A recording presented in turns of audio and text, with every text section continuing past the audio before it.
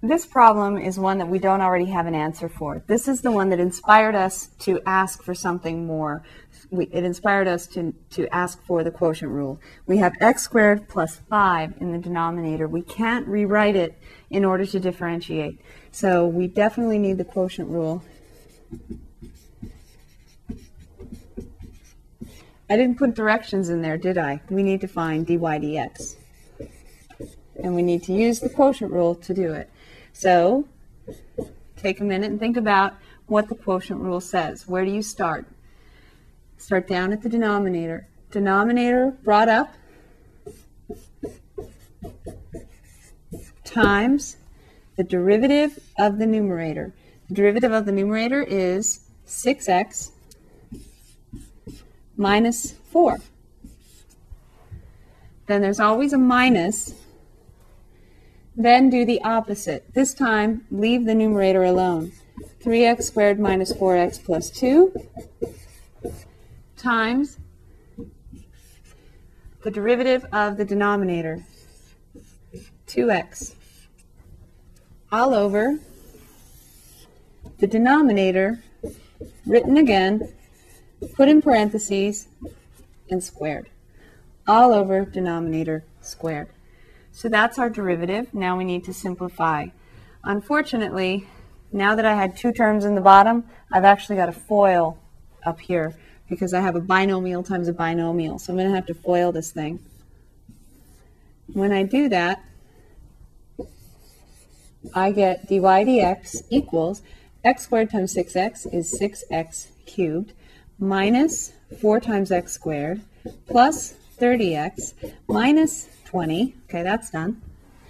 Then I have to distribute 2x in and distribute the negative in. So I'm going to multiply every term by negative 2x. Negative 2x times 3x squared is minus 6x cubed. Then I have plus 2 times 4 is 8 x squared. Then I have minus 2x times 2 is 4x. All over. This time I'm not going to square the denominator. I've got two terms here.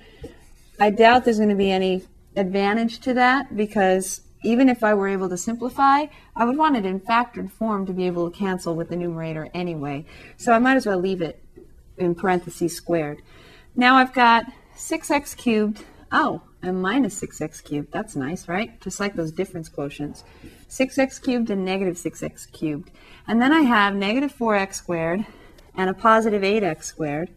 So I have positive 4x squared and positive 30x and a minus 4x. So I have plus 26x and then minus 20 all by itself. Minus 20 all over x squared plus 5 quantity squared. This is my dy dx. Am I finished? Possibly, possibly not.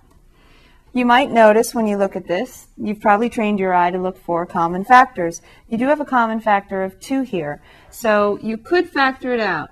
Now I'm going to say two things here. First of all, you could factor out the 2. It's certainly not going to help you with canceling, is it?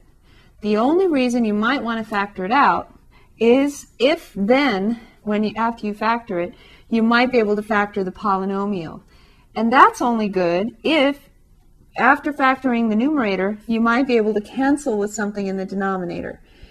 Do you think you're going to have something that you can cancel in the numerator with the denominator? The denominator is x squared plus 5 times itself. So the only thing you would be able to cancel would be x squared plus 5. So do you think you're going to have an x squared plus 5 up here? This is a second-degree polynomial. If you factor it, it's going to factor as 2 linear factors. So you're not going to have anything that you can cancel with if you did. If you'd like to see for yourself, you might not want to write this, or you could and just say this is looking into it. You can factor out the 2, and you get 2x squared plus 13x minus 10. And it's not always easy to factor when you have a coefficient on the x squared either, is it? You could look at this and see if it could be factored, or you could use what you learned in your algebra days. You could use a discriminant, b squared minus 4ac. That's the thing that if you use the quadratic formula to solve it, you would put this inside the square root. And if the thing inside the square root was a perfect square, then didn't that mean you could have factored it? So, if you'd like, you could use a discriminant.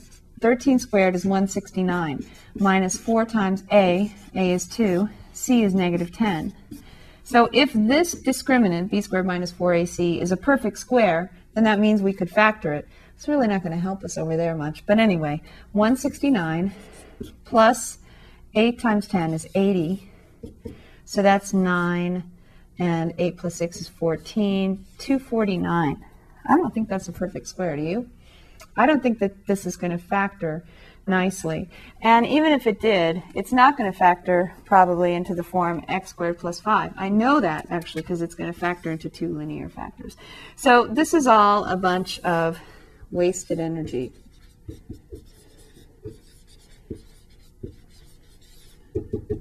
I really don't need to do all this.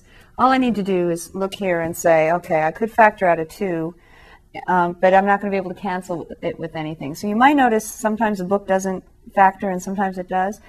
It doesn't usually bother to factor this because there's nothing to cancel the 2 with. So you can leave the answer like this. 4x squared plus 26x minus 20 all over the quantity x squared plus 5 squared again.